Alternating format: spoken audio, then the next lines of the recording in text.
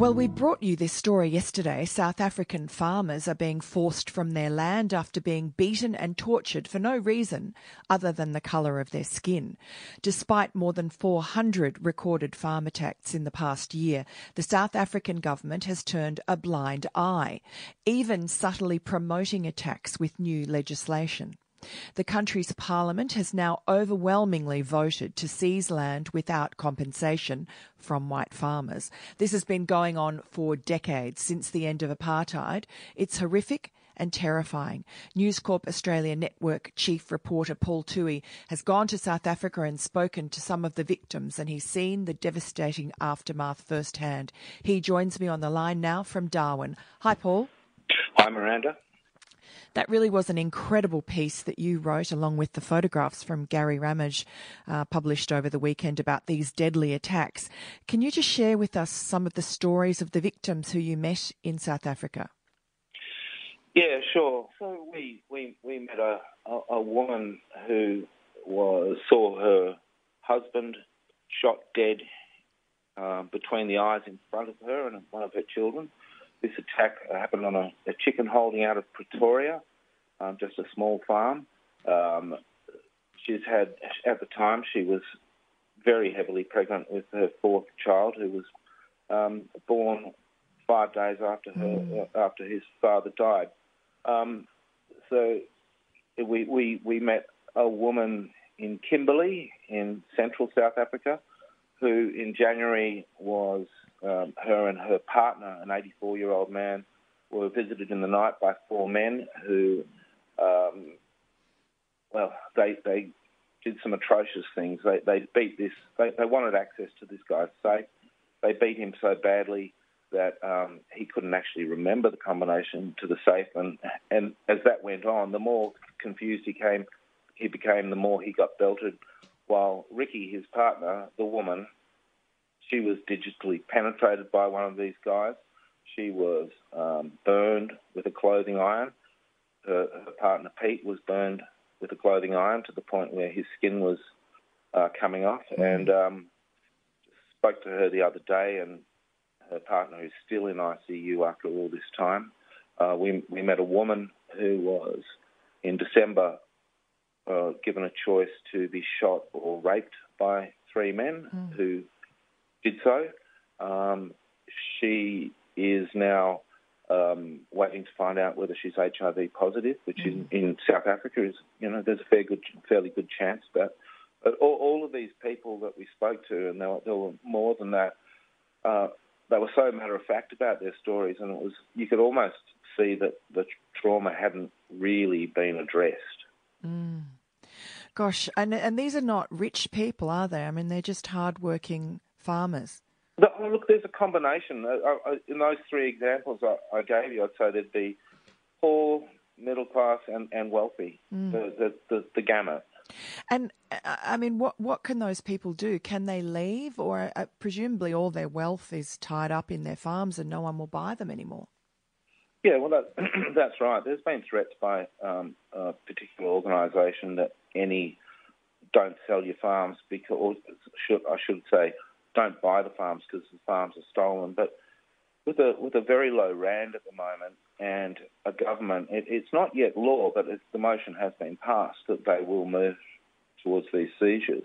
I mean, who on earth would buy a farm knowing that the government could just seize it? You just wouldn't do it.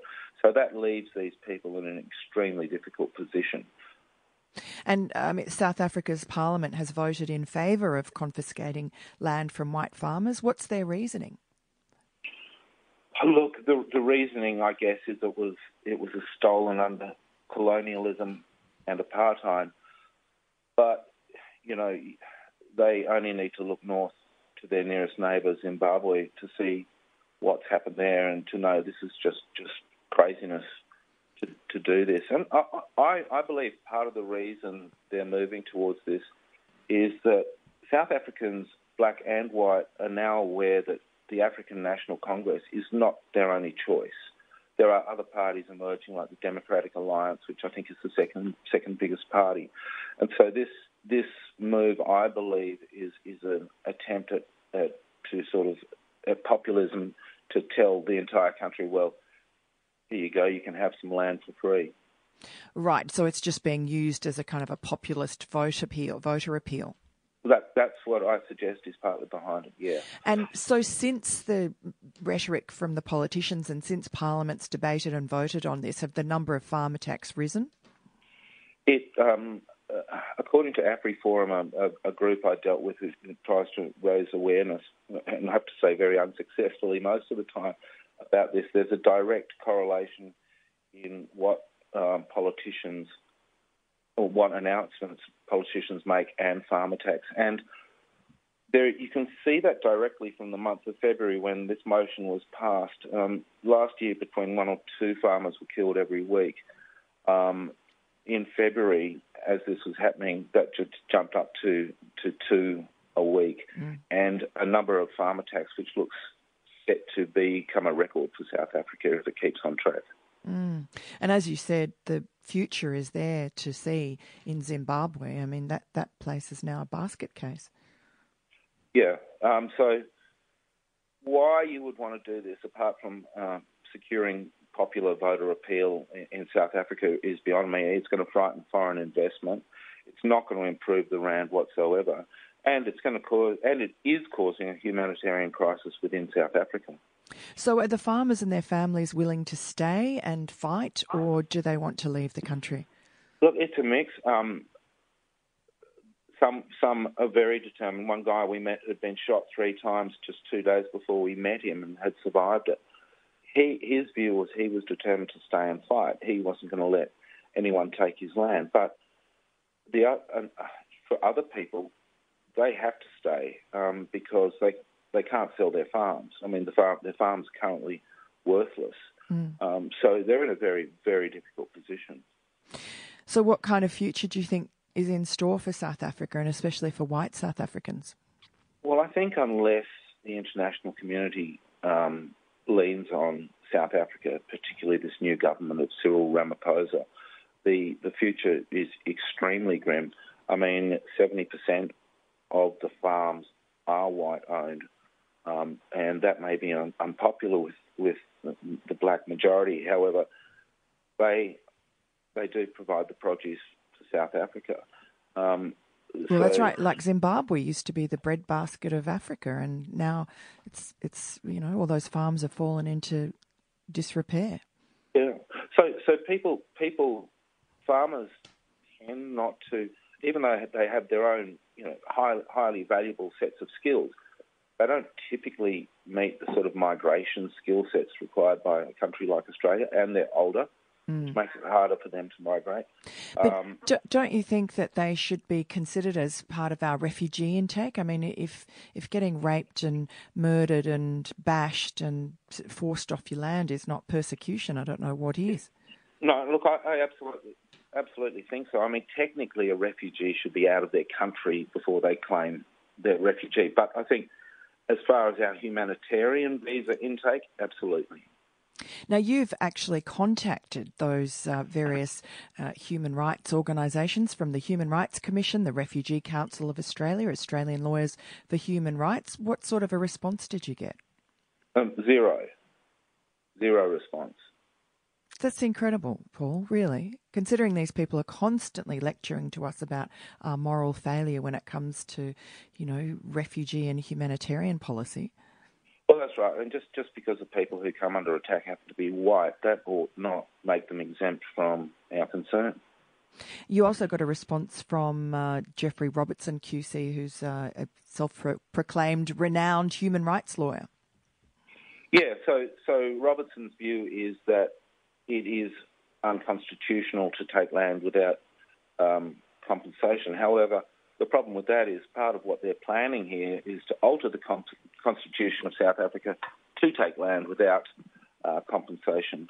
And if they succeed in that, and they certainly have the numbers to do so, and I presume they'd need a referendum to do so, well, nothing could stop them. Well, isn't that typical of a lawyer? And now what about Foreign Minister Julie Bishop, Immigration Minister Peter Dutton? Any movement in that department? I had a conversation with Dutton's people.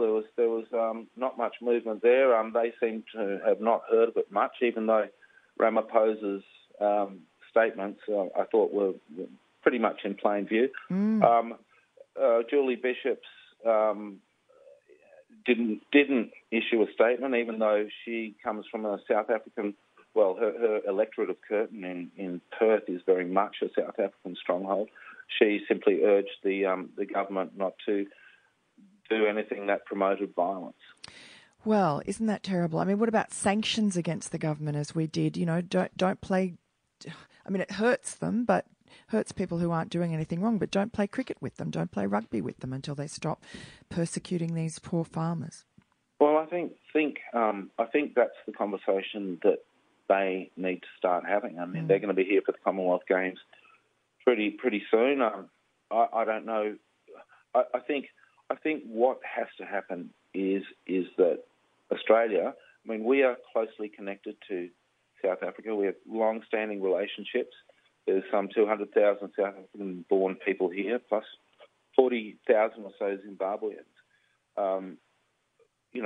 We have a duty to speak out, and that's what we should be doing in the first instance, but before sanctions, and encouraging this government to speak out within its own country to defend these people. Absolutely.